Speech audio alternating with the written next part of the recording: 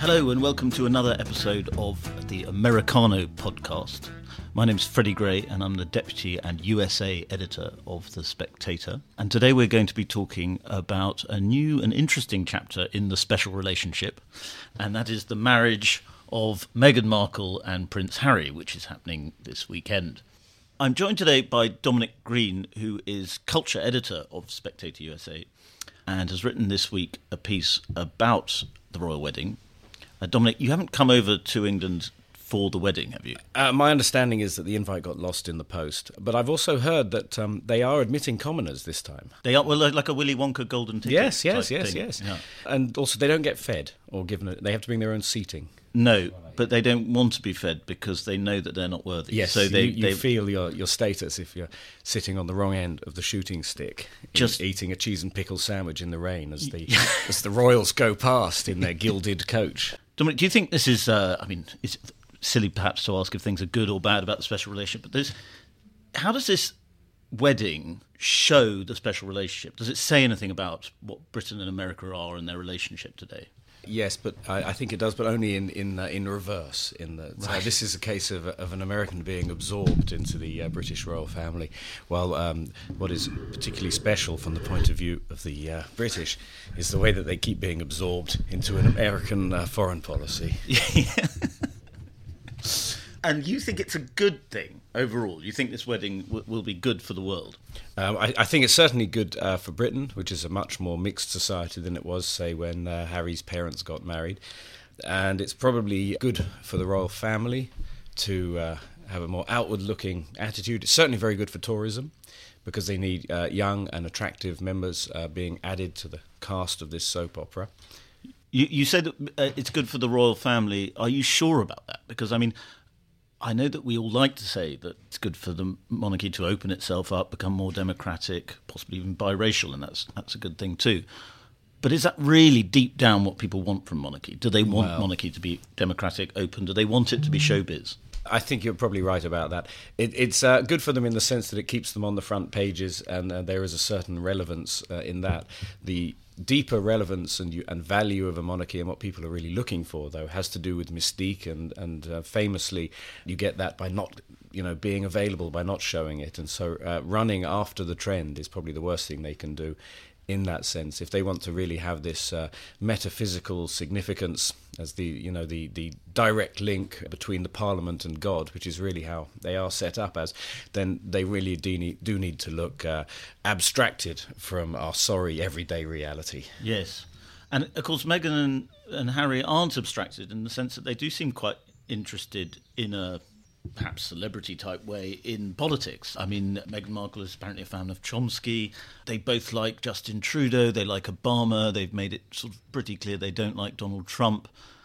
They are popular among Guardian readers, among woke young people. Yeah, this is a very bad sign.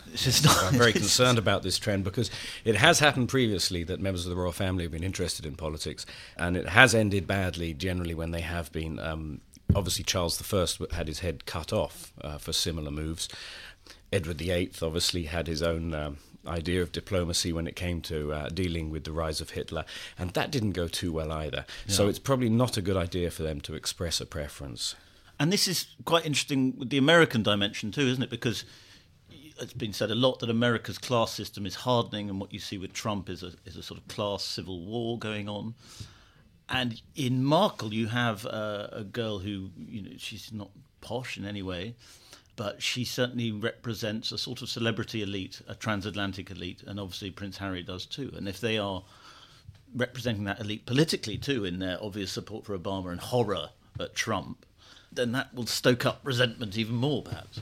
Yes, they definitely are from an elite. They are both showbiz kids in their way, and these days the entertainment business, like many other fun jobs, is a hereditary business, and it doesn't look good to be seen to be siding with the 1%, even if you are part of the 0.1%, as Harry's grandmother probably is. Yeah. That said, I think people forgive a lot when they're entertaining, and also everyone wishes a young couple in love. They wish them well. Yeah, I thought that leaves me cold always. Yeah. Well, think it that doesn't must always be end well either. my black heart. Yeah, it doesn't end well always for the royal family, as in all celebrity weddings. It doesn't have to go the route of Elizabeth Taylor or Joan Collins and go into multiples. But generally speaking, recent royal weddings have not been that successful, in part because of the pressures of celebrity and media. But you think Meghan might be quite well equipped for this because she comes from a fairly dysfunctional, I think it's fair to say, family herself, or certainly a fractious family, and so does Harry. They are both from broken homes. Obviously, the Windsor family has several homes to break, and it's a matter of scale. And, of course, they both have pushy showbiz mothers and fathers with a manipulative relationship to the press. So they have a great deal in common in terms of background, so they're never going to be completely alone, even when they're under the microscope. She is obviously more professional than he is, because Harry has shown that he's a bit of an amateur in the sense of getting caught out by the cameras, naked, for instance. While she, on the other hand... Although he's got better. You always have to say with Harry how much he's improved he's and evolved and quick matured. study. Yes, he is. But she managed to keep her clothes on all the time during her premarital celebrity career. So she's obviously got a much more skillful management of her assets, and is going to be at last a true professional in the royal family. Yes. And what role do you think the media is playing in this story? Because I've been very interested that a lot of journalists who I know who've written quite gushing pieces about Markle and the amazing things she's doing for the royal family, when you talk to them about it, they don't think that at all.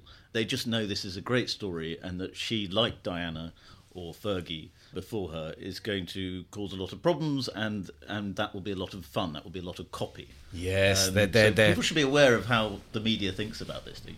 I think you're right. Unfortunately, they are piling up the kindling. Yes.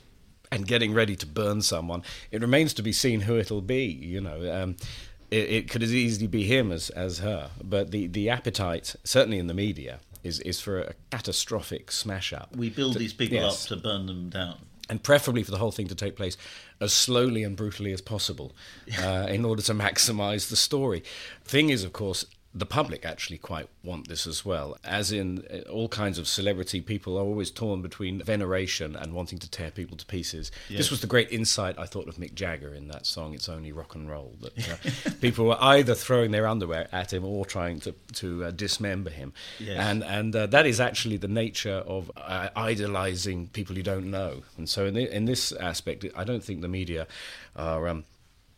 stirring it up so much as actually doing what the public want them to do, which is they are creating the first act of the great drama now with the fairy tale wedding. And presumably, if the public like it, the media like it, even if it goes disastrously wrong, it's not necessarily bad for the monarchy. Well, that's the awful thing. The monarchy has tied itself in since the 1960s, when they allowed documentary cameras to come into Buckingham Palace in order to demonstrate that they were not demented foreigners, but they were actually just like everybody else. Since then, they have made a series of ever worse Faustian deals, in effect, with the media, where they have exposed themselves more and more in the hope that they'll be understood more, and therefore that people will feel compassion for them or not object to the fact that they get paid by the taxpayer and so on. But of course, it's actually worked against them at every stage. Well, I think you and I agree on this, but I think I might be wrong, because I did a piece a while ago called Made in Windsor, which was about how the younger royals, particularly during their mental health campaign, where they were doing these sort of slightly reality TV type videos. That was traitorous of you. It was deep treachery.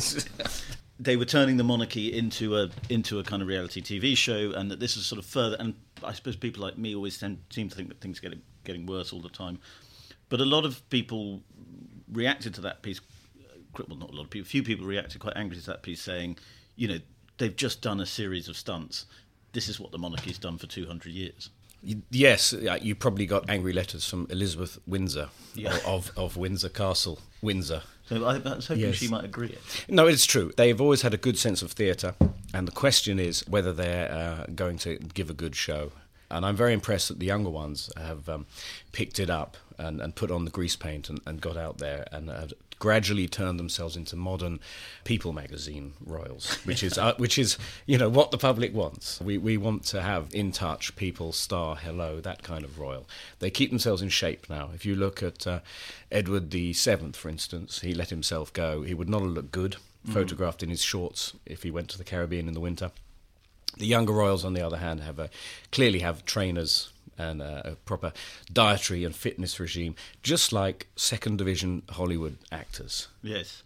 Let's end on Americans and how Americans think about this, because I think what happens with America and the monarchy is that Brits love the idea that Americans love the monarchy, and we don't quite understand that for them it really is just trash news. And Meghan Markle and Harry will be great trash news, but Brits probably shouldn't delude ourselves that this means America loves the monarchy or loves the idea of Britain. Or am I being too self-hating? In my experience, you can never be too self-hating. As a British person in the 21st century, it's a bottomless pit, isn't it? My experience of Americans is that they generally think anyone who submits voluntarily to a monarchy is a coward and an idiot, and deserves what they get. And if you make yourself a subject rather than a citizen, and then you can't really complain if you feel your liberties are being restricted. On the other hand, as you're saying, they do appreciate top-quality showbiz.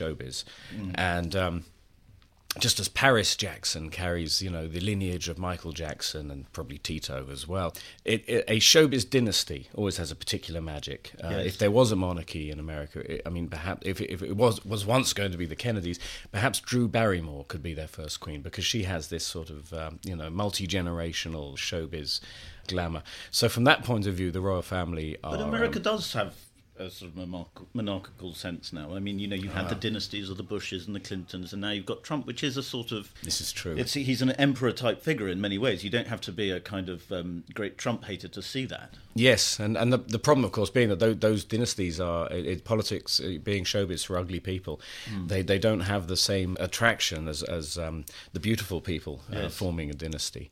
Perhaps, after all, the Kanye West presidency will establish a new political dynasty with the right amount of glamour. Yes.